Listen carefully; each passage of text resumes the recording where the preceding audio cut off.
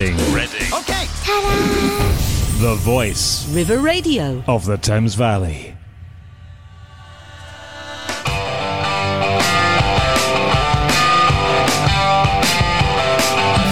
Good morning, it's Heather Adams here. Thank you for joining me for Turning Pages.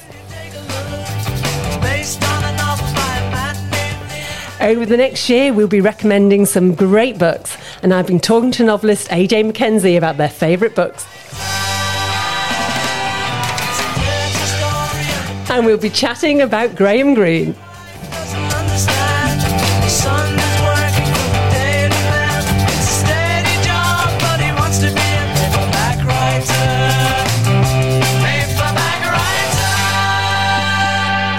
Thank you for joining me today. We've got a great show coming up. So alongside me today is Julian Ashton, who will be reading a few excerpts from our chosen books and joining me in discussing our recommended titles. So Julian, good morning. Good morning, Heather. So what do we have this morning coming up? Well, I've been talking to husband and wife novelist who write under the name of AJ Mackenzie. You might remember we were talking to them a couple of days ago. Indeed. We spoke to them recently about their latest novel, A Flight of Arrows, which is a spy novel set during the 100 Years' War. And I couldn't resist asking them about the books that they love and that inspire them. So my interview with them will be coming up later. Good. We're also going to look at Graham Greene, one of our greatest novelists of the 20th century. Absolutely. Just a little touch of Graham Greene there for you, there's other. And once again, we've been scouring the papers to spot interesting book news, and we'll be providing some book recommendations from our listeners. So you're listening to Turning Pages on River Radio, the voice of the Thames Valley. And don't forget, we would love to hear from you.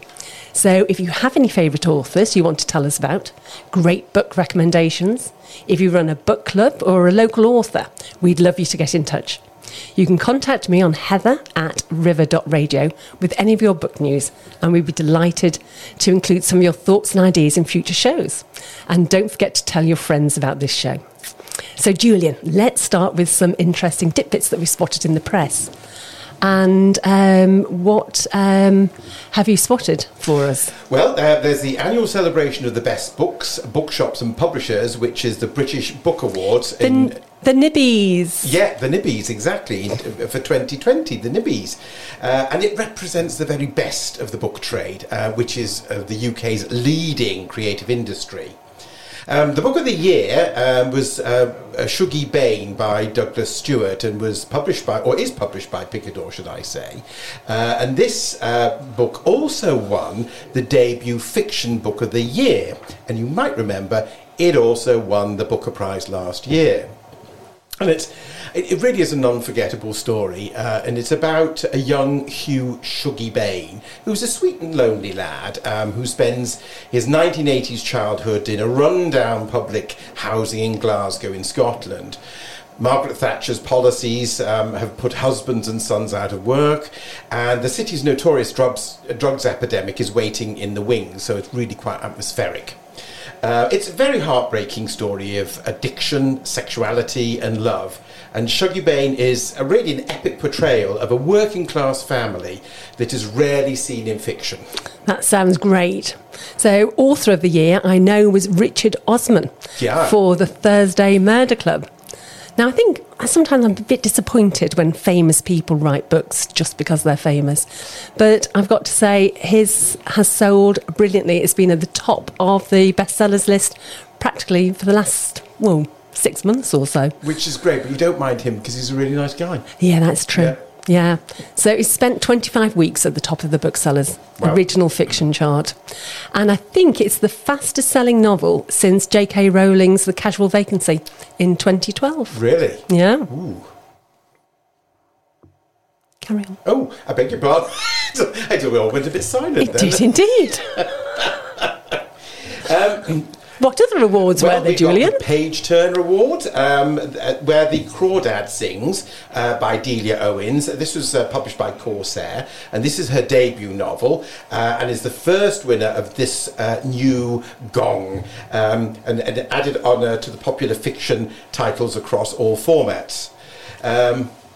The novel resists categorization and is in equal parts a coming-of-age story. It's a murder mystery as well. There's romance and a sharply observed nature writing.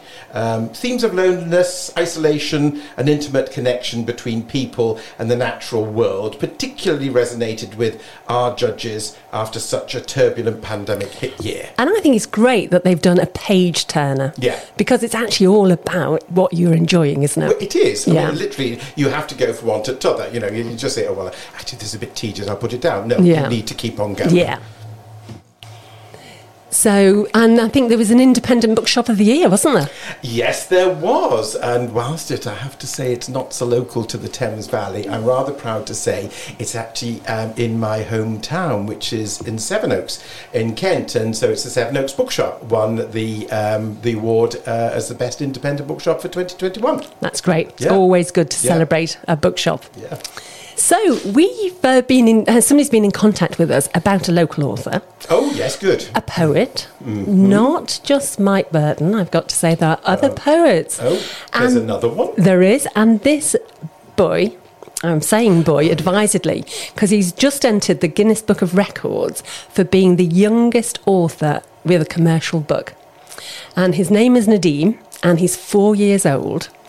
And he's been published by Walker Books, and his poetry book is called Take Off Your Brave, and it's a really fabulous book. And I have been talking to his mum about how he got his publishing deal, but I thought we would just start off with listening to a little poem by him. So he is only 4, so you might have to listen carefully, but it's only 20 seconds long. So have a listen to this. Love. Everyone has love to love someone. Flamingos love someone. The wind loves someone. The sea loves someone. Spirits, letters, houses, everything you ever know loves someone. Everyone has love, even baddies. That last sentence, everyone has love, even baddies, which I think is gorgeous. Yeah. So anyway, I've been talking to his mum, Yasmin, this morning and chatting to her about how the book deal came about. It's lovely to have you join us today. What a fabulous book. It came about on its own, really. Nadim had started writing some poems with me following my having been armed with some prompts from Kate Clancy for my own work. And afterwards, I shared them with Kate, and she shared them with her Twitter followers, who were extremely enthusiastic and receptive about them. And after that, there was an article in the Times that was meant to be about, I think, Kate and her work at large, running poetry workshops during the first lockdown virtually. But she had mentioned, that anyone could write a poem. She had a 4-year-old doing it. And the journalist was quite keen to hear more about that 4-year-old. And so after that article came out in the Sunday Times, I think there were 3 articles in the Times about him and his writing. We were approached by a few publishers, and it just kind of snowballed. So it's been accidental, but wonderful. Oh, that's fantastic. I also see that he's a Guinness World Record holder for being the youngest person to have a book published, which is brilliant. Yes. I think it's youngest commercially published in the UK, to be super specific about the record, but we'll take it. Brilliant. So what do you think poetry has given Nadim? I think it's given him a voice and a place to express both his kind of experience of the world with fresh eyes, and also a place to kind of play that game of arrangement that you do in arts and crafts. I think he's slowly becoming a little bit more aware of the way that words sound up against each other, because, he's now 5, he's still little, and the kind of music that words can make. And it's been really wonderful getting to understand the evolution of his own oral and verbal perception through poetry. Have you been surprised about anything? Have you learned anything about Nadim from this process? Oh, yes. And I think lots of parents could learn things about their children, because the questions that you can ask to promote a poem, to promote the writing of a poem, are ones that kind of disarm everybody, whether you're talking to adults or children, from the the kind of automated perception of the world. So what I mean by that is, for example, in that first poem that started this whole thing going, the poem Take Off Your Brave, from which the book gets its title, you go through the things that someone takes off when they come home. And most of those things are ordinary: your coat, your gloves, your shoes, depending on the season. And then you start thinking about the less concrete things. And so for Nadim, when he did that, the first thing that came to mind was that he takes off his brave. And I think it would be so interesting for another parent to ask their children what they take off when they come home, because for me, that was a shocker. I didn't know that he was putting on a brave face. So there have been lots of kinds of wonderful discoveries like that. Yeah, it is a big thing, isn't it, to go out onto the world in your own, to go to a nursery. So what recommendations would you have for other parents out there to encourage their children to do what you've been doing? Give it a try. Yeah, I would. I'm a fan of poetry. It's a big part of my life. And I think that one of the problems and even grown-ups have this problem, is this sense of what a poem should be like or should sound like, or how it has to go. I run poetry workshops with children at Nadim's school and at the nursery that he used to attend, just for fun as a volunteer. And I noticed that one of the first things that children think is that a poem has to rhyme. And so once you take that requirement away, the whole field opens up for them. So give it a go. There's a wonderful book out by Kate Clancy now that collects all of the prompts that she's done. It's called Grow Your Own Poem. And it's a real handbook. It really guides you through how to sit down with someone. And I would be being dishonest if I said that, a big part of this book wasn't because of the wonderful prompts that Kate offers there. They're really clear, and you could use that as a way forward, or you could look at Take Off Your Brave and sit down with your own child. And, for example, after reading the Take Off Your Brave poem, ask your child what they take off, start writing it down. If they don't write yet, if they're not at writing age, write it down for them. It's really empowering for them to see their own words on the page. There's another poem there called Magic Box. And in that, there's an example of Nadim doing a Magic Box poem, and also Talene, his little sister. And that is very clear. You just kind of imagine someone that you would love to send a magic box to and fill it with wonderful things. And they can be real and they can be abstract. But I think that the poems themselves can serve as prompts for other parents and children. I think that a really great thing is just to sit down with your child and read books and show them that you enjoy doing that too.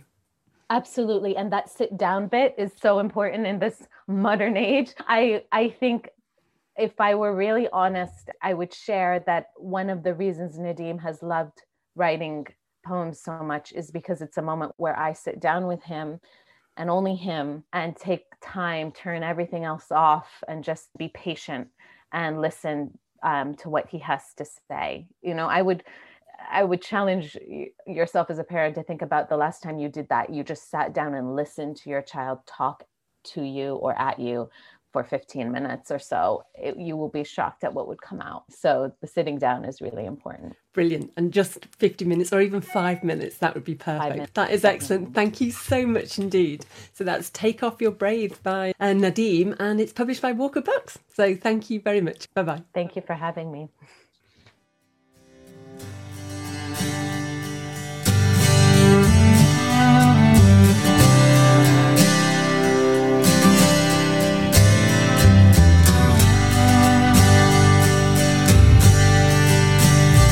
I remember when you were only 17. You were the finest girl that my eyes had ever seen. I guess you found it hard to simply just ignore this scruffy, beat-up, working-class teenage troubadour. So we fell in love, and I toured your heart with my out-of-tune guitar. You were wonderful, you were mystical, and the envy of all of my friends. Seems like only yesterday under the stars on Brighton Beach.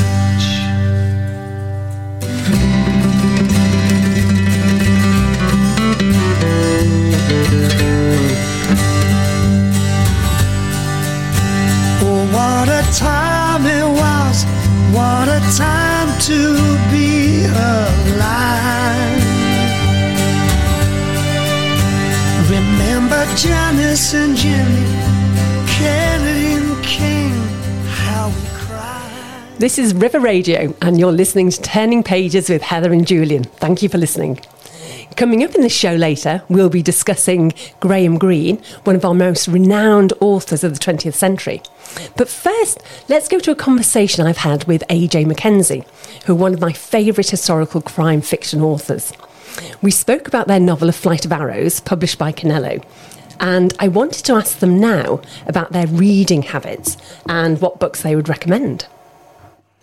We've previously spoken about your book, A Flight of Arrows, in more detail, and I couldn't let you go without a conversation about the importance of books in your life, and generally about the books and the authors that inspire your writing. So first of all, I'm going to ask Marilyn first, were you always a reader, and can you remember your favourite books from a child? Yes, I can't remember not reading. I do remember, actually, having said that, I'm going to contradict myself. I remember my mother going through the alphabet with me before I went to school, which in Canada was about 4. I was just turned 5. Yeah, no, avid reader. My idea of absolute hell is being stuck somewhere without anything to read. I would read a bus schedule if that was the only thing on offer. But the only other thing that can almost come close to books are maps.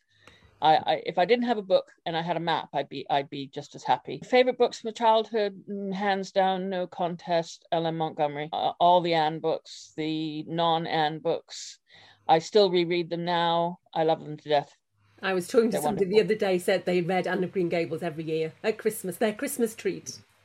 And actually the one that is really underrated, which is one of her later ones, is one set during World War I, called Rilla of Ingleside, which is about Anne's youngest daughter. And it's an absolutely brilliant picture of the home front during World War I in Canada. I can't recommend it highly enough. It's really good. Were you always going to be a writer?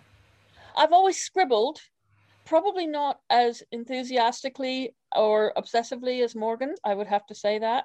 But yes, always scribbled out. Indeed, if I root through bits of my office at the moment, I'd probably find half-written stories from when I was a kid. Morgan, you were obviously always a writer then. Yeah, well, I was always a reader. I really was reading from almost sort of the time I can first remember.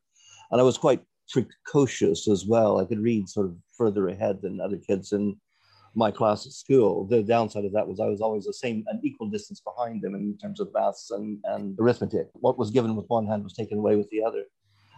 I started reading kids' books, I guess, but I graduated fairly early on to more serious stuff. I mean, one of the books I remember that made a deep impression on me was a series of stories about Robin Hood, which were actually quite adult. When I look back at them now, they had some quite dark themes in them. And then I got on to Conan Doyle's The White Company and Sir Nigel, and that kind of also cemented my interest in the Middle Ages. So it really grew out of that. But I also started reading nonfiction. I started reading history when I was fairly young as well. The histories of the Second World War and things like this. My reading as a child was incredibly violent now when I look back at it. I mean, it was all about war, death, massacre, etc. And yet I've always been quite a calm and pacific person. So hopefully my reading has made very little impact on me. Yes, all your frustrations got out on the novel. Exactly, yeah. I started writing, I think, because if I saw a story, I really wanted to do one like that myself. I wanted to write one like that myself. So I read Hornblower and immediately started going out and writing sea stories. And I'd usually get about 6 pages in and run out of steam because I had absolutely no idea what I was doing. But that was kind of how I began to teach myself how to write, was as a kid. Brilliant. So you're researching your second book in the 100 Years' War series at the moment, A Clash of Lions. Great title. So when you're researching the book, do you find that your reading habits have to change? Well, my reading habits have been really weird for most of my life. In that, for example, I mean, Morgan was talking about violent books when he was his kid. As alongside reading L.M. Montgomery's Anne novels, I also between the ages of about 12 and 14, read absolutely everything that there was to read on the rise of the Third Reich. So yeah, I'm not I'm not sure what my regular reading habits are. I mean, we're fortunate when it comes to research for this period, in that we have a really good library, and including a really good library of primary sources. So when we first started to look at Clash of Lions, I went back to the close rolls and the patent rolls and the fine rolls, all the original sources, and looked to see who was doing what, where, when. And that gives you some jumping off points. I mean, great stories jump off the pages of those original sources, even though the published versions of them are very much truncated, and you have to go and look at the original parchment to get the full story. So that's where I started, and then you start looking at places, really. That's your research of a book, but what about, do you sort of read for pleasure whilst you're writing a book as well? I read more for pleasure probably at the moment than Morgan does, and at the moment I'm roaring through golden age crime novels, 1930s, 1920s, 1930s. Fantastic author called E.R.C. Lorak, who's just great stuff. Some of these have been published by the British Museum series. Some of them are available as ebooks. They're just, some of them are quite samey, but they're good fun. So that's my relaxation reading. Morgan? I tend, it's a funny thing, when we're writing a novel, I tend not to read fiction. I think it's because I learned to write by imitation in a way, if you like. I'm worried that I might slide back into that and start trying to write like somebody else. And I've always really not wanted to do that. You know, since I matured as a writer, I or we find our own voices. So I don't tend to read a lot of fiction when I'm writing fiction. I'll read nonfiction instead, and then probably the other way around. If we were working on a nonfiction project, I'd read novels more for pleasure. But no, it's quite odd. I don't tend to read a lot when I'm writing, which I know you're supposed to do. Everyone keeps telling me that I should do it, but I find it difficult. You're not supposed to do anything, I think. It's whatever works for you. So what authors and books have influenced you as writers? For me, it's probably other historical novelists have been key influences. Dorothy Dunnett's first series, the Lyman series, were big influences. Read those again when I was quite young. George MacDonald Fraser, horrendously politically incorrect, but very, very funny, and a brilliant depictor of scenes. Mary Stuart, gone a bit out of fashion now, but her sort of novels set in ancient Greece, I thought were really... No, I beg your pardon, that's Mary Renault, novels set in ancient Greece, and Mary Stuart's Arthurian novels were also sort of big influences when I was younger.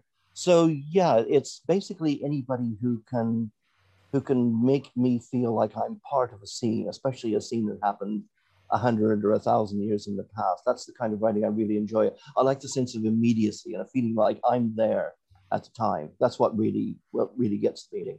And that's what you've absorbed into your own writing, obviously. Hopefully, yeah. Definitely. Marilyn, what about you? Do you think there's Morgan's responsible for my reading historical fiction, I have to say, because he introduced me to Dorothy Dunnett probably the first summer we were going out, I think, which is 40 some odd years ago now. And I said, I'd never really read any historical fiction before. And then his mother, when I was staying with them, gave me a Georgette Heyer.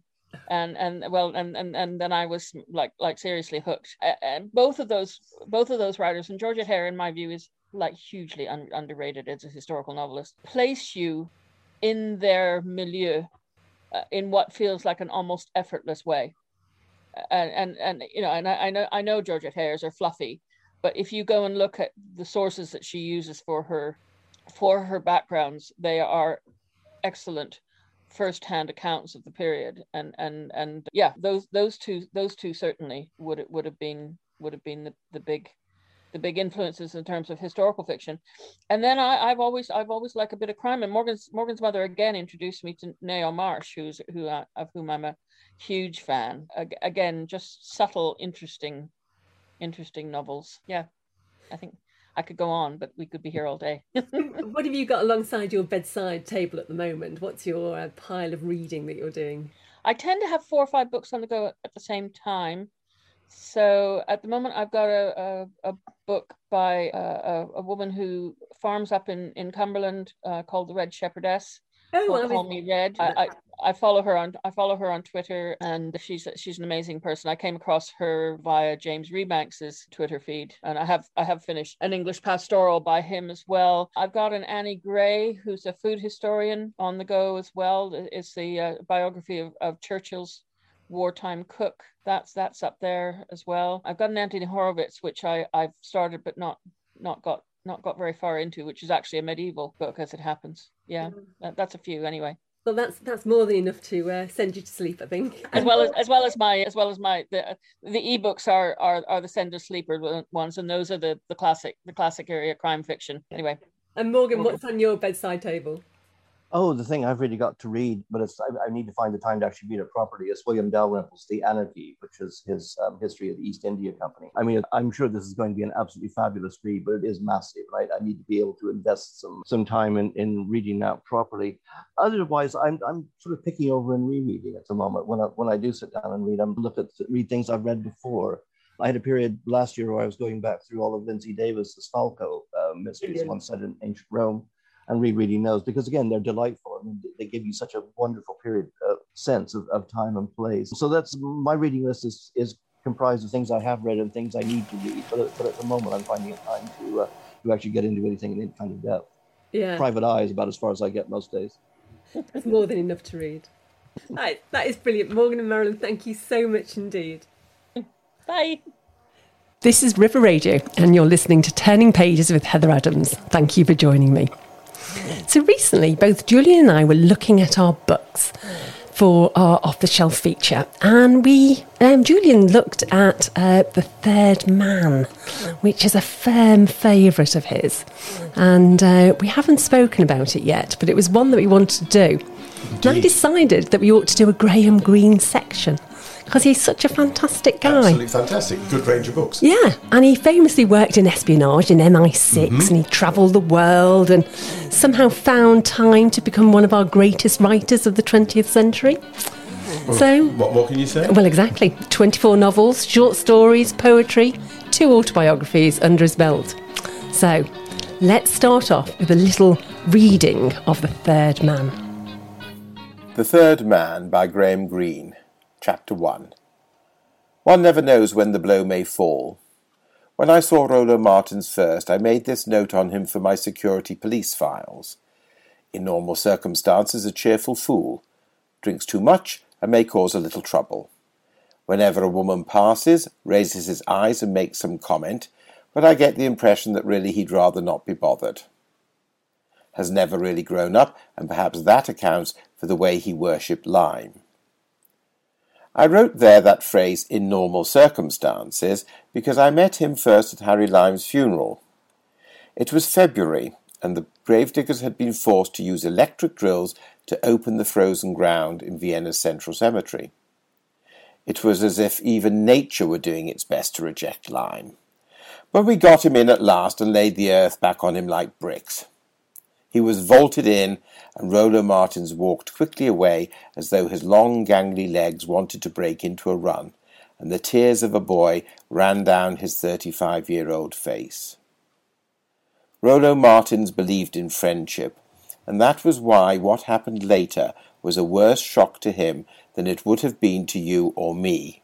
You, because you would have put it down to an illusion, and me, because at once a rational explanation, however wrongly, would have come to my mind.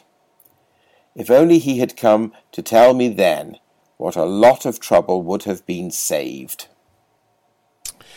Well, the Third Man was first published in 1949, and it was actually published as a novella, which was a preliminary to Greene's screenplay for the film, and it's still available through Penguin Books. And as we've heard, the novel set in post-war Vienna, when the city was occupied by the 4 powers, Britain, France, America and Russia. Now, it's one of the reasons you love this book. It's because it's set in Vienna. Indeed it is, which is a city I know very well because I have family living there, aunts and cousins, and I know it quite intimately. And it does feel like a sort of a spy city, doesn't it? It does, because it really is on that axis, if you like, of what were the former Eastern countries, Eastern communist countries.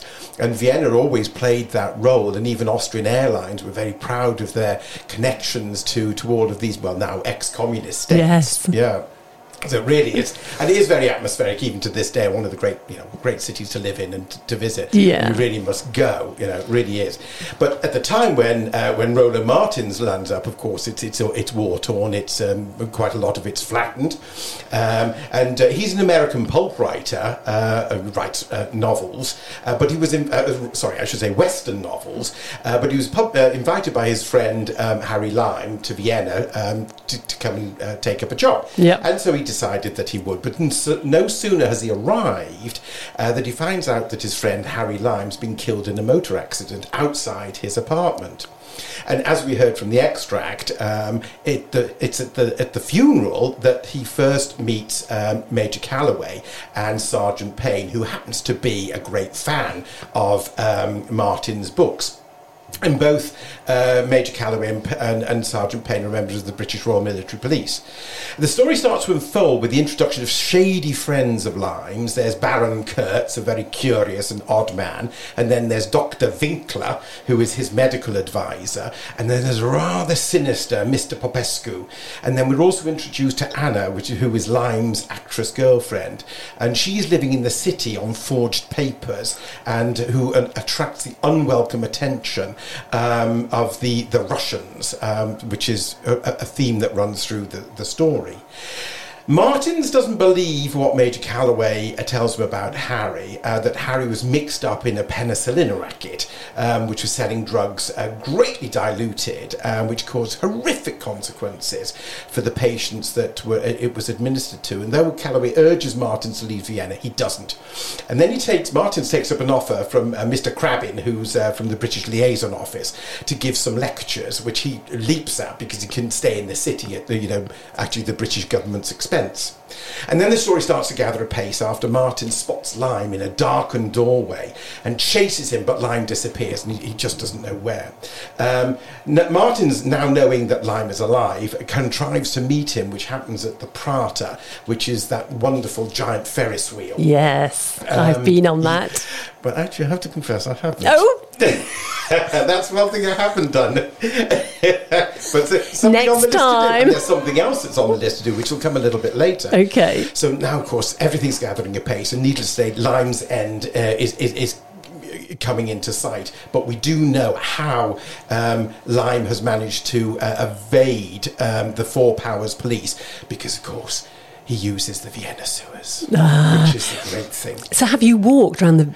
Well, that was the thing I was going to say, which I was going to say later, but I'll tell you now, is I haven't done it. We were planning on doing it because the city of Vienna does do tours of the sewers. But I think when we were doing it, I think it's on certain times of in the week, and I think there was some reason that we couldn't make it. I've never managed that. But I believe it's well worth doing. But the film itself is one of the great film noirs of the genre, and the cast was superb. Joseph Cotton playing Rollo, but interestingly, he's known as Holly in the film, not Rollo. Right. And then Trevor Howard plays Major Calloway. Bernard Lee, who we know as M in the Bond films, he played Sergeant Payne. And Wilfred Hyde-White plays Mr. Crabbin. But also, credit must be given to the fabulous music, which we just heard, played on the zither, and it was written by Anton Karas, and what we call the zither, but in fact is the zither. What a shame! I know. But up until Karas actually wrote that piece and played it, he was an unknown performer, and he just used to play in local Heuriges, which are the little wine bars. And then he got his break in the film. Absolutely, from that. And I think that piece of music sums up everything, not only the novel, but it's the city. Yeah. She says. Yeah. So it's really interesting that that's quite a slim novel, because I've also picked a slim novel for my best first choice, which is Brighton Rock. Right. Thin novel, but a lot goes on in it. Oh, you're absolutely right. It's absolutely fantastic. And what I particularly like about it is that first line that really sort of draws you in.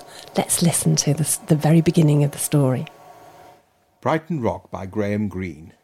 Hale knew, before he'd been in Brighton 3 hours, that they meant to murder him. With his inky fingers and his bitten nails, his manner cynical and nervous, anybody could tell he didn't belong. Belonged to the early summer sun, the cool Whitsun wind off the sea, the holiday crowd. They came in by train from Victoria every 5 minutes, rocked down Queen's Road, standing on the tops of the little local trams, stepped off in bewildered multitudes into the fresh and glittering air. The new silver paint sparkled on the piers, the cream houses ran away into the west like a pale Victorian watercolour. A race in miniature motors, a band playing, flower gardens in bloom below the front, an aeroplane advertising something for the health in pale vanishing clouds across the sky. It had seemed quite easy to Hale to be lost in Brighton. 50,000 people besides himself were down for the day, and for quite a while he gave himself up to the good day, drinking gins and tonics wherever his programme allowed. For he had to stick closely to a programme. From 10 till 11, Queen's Road and Castle Square. From 11 till 12, the Aquarium and Palace Pier. 12 till 1, the front between the Old Ship and West Pier. Back for lunch between 1 and 2 in any restaurant he chose around the Castle Square. And after that he had to make his way all down the parade to the West Pier and then to the station by the Hove Streets. These were the limits of his absurd and widely advertised Centrigo. Advertised on every messenger poster, Collie Kibber in Brighton today. In his pocket he had a packet of cards to distribute in hidden places along his route.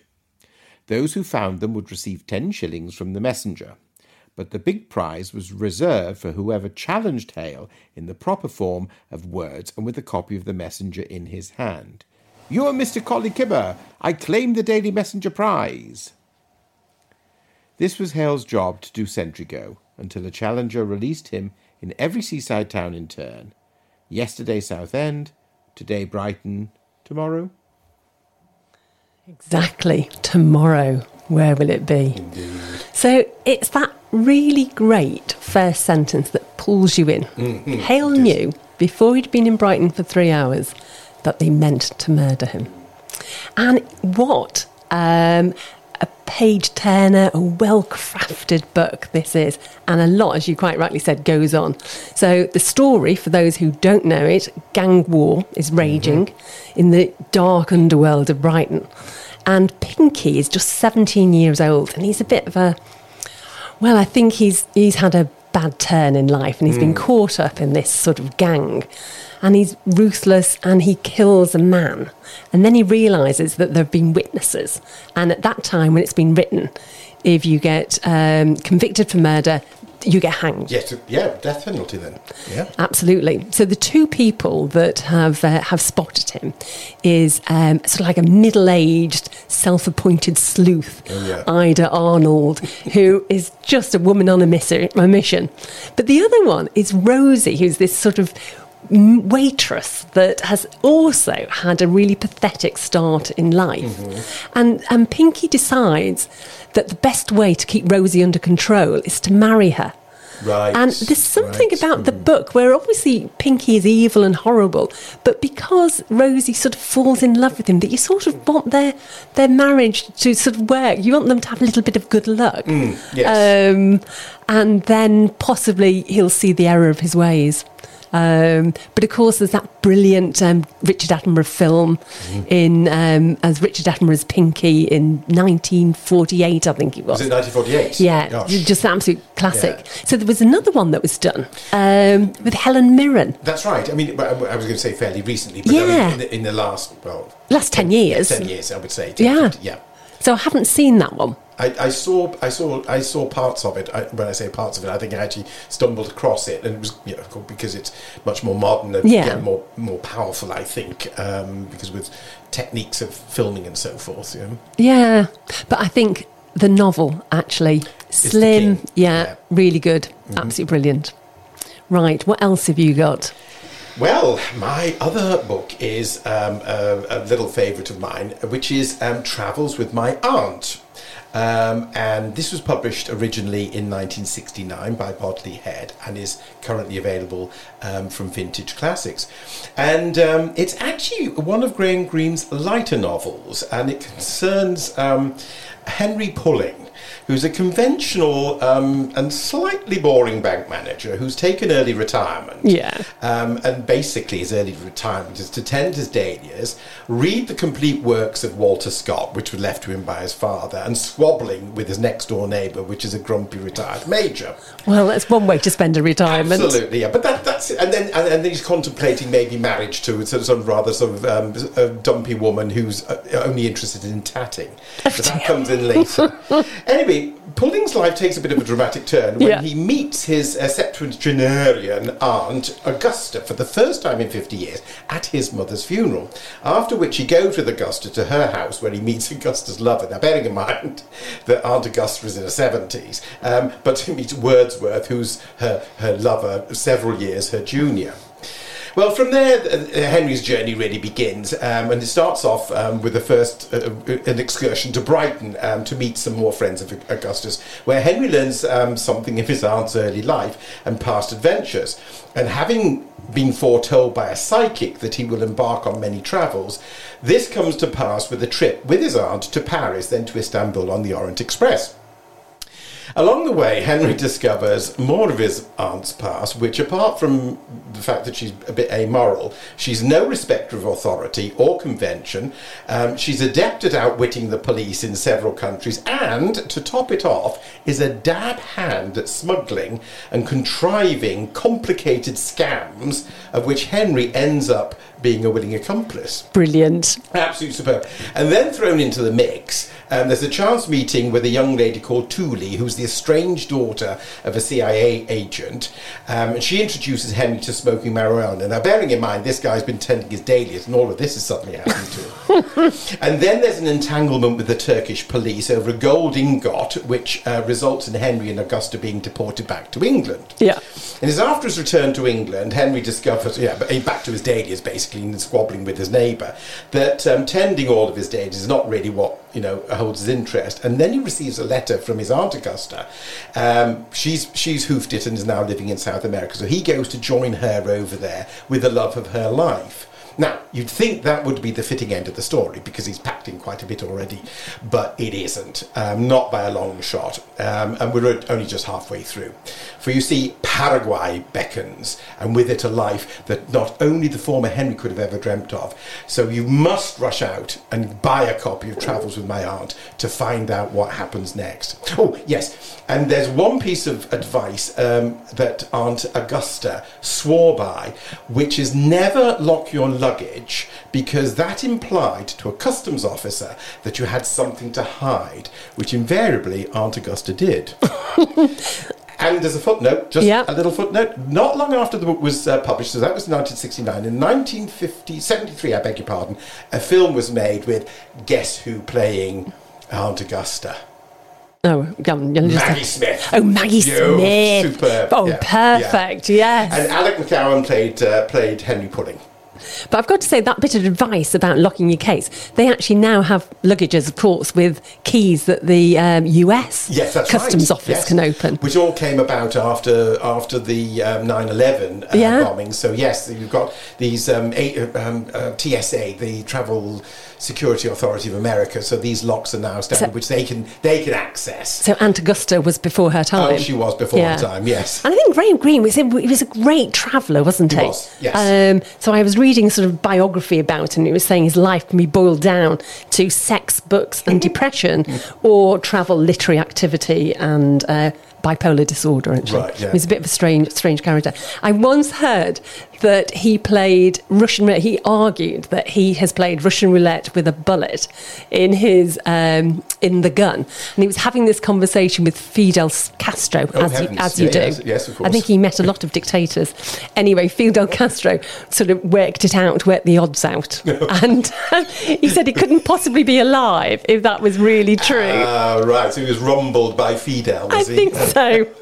Mind you, actually, with Graham Greene's life, there's the whole list. You just see, the great hotels he stayed in. But of course, apart from being a successful novelist, I mean, he did have quite a lot of money because you probably know he was of the Greene King family, the brewers in Bury St Edmunds. Oh, I didn't know that. Yes.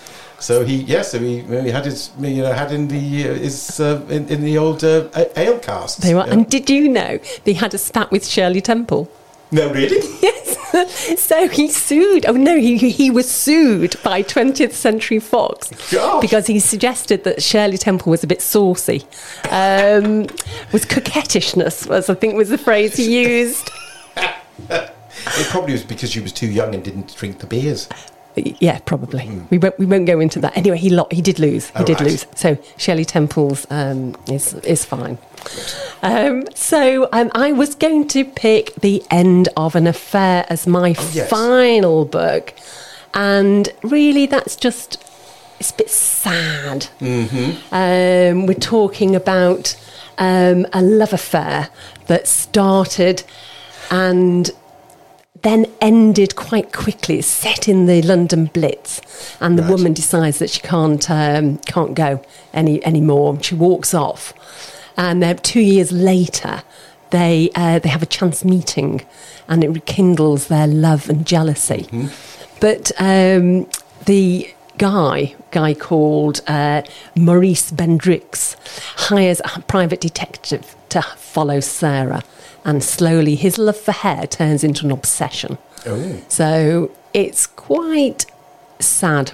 It's beautifully crafted, but it's sort of full of pain and rage that you sort of want to turn away from the page, but you can't. You just have to keep carrying on because drawn on to the next. Absolutely, yeah. You can't read it and not be moved, I think. But don't you think that? But that's the genius of Green. I mean, just from the few we've talked about today. I mean, The Third Man, Brighton Rock, Travels with My Aunt, and then you look at Our Man at Havana. But all of these, there's such different stories. I mean, this is a love story that you've just spoken about, heart-wrenching love story. Then he's got a murderer in Brighton. Yes. And you've got Warren Torvier. I mean, just and then you've got a 70-year-old aunt. Yes, exactly. Knocking over the police. Yeah. But it's just what a fertile mind he had as a storyteller. He wasn't just a one-track. Oh, I just write detective novels, or I just write romance novels. I mean, it's just a range. Yeah. Incredible. So, talking about a range of books, I spotted something in the newspaper which really I found quite delightful, and it was from John Steinbeck's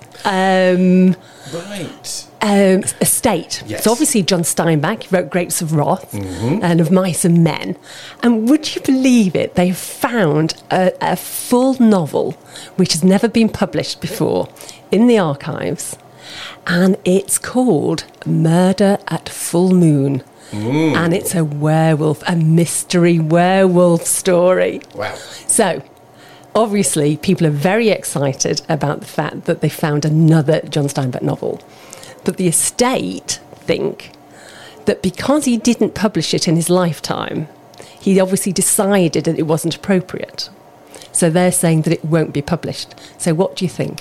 Well, I think it's a bit of a shame, first and foremost, not only from the estate, because presumably they're going to cash in if it is published. Because it won't be, I don't know how the copyright laws work, but it would be in copyright, so they'd be rather foolish not to let it go ahead. But why not?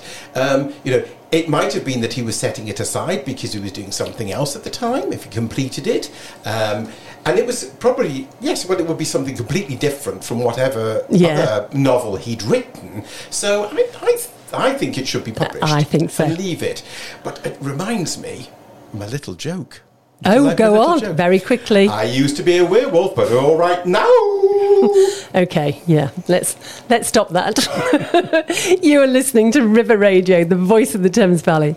And don't forget, we'd love to hear from you. So if you have any favourite authors you want to talk to us about, do let us know if you run a book club or a local author.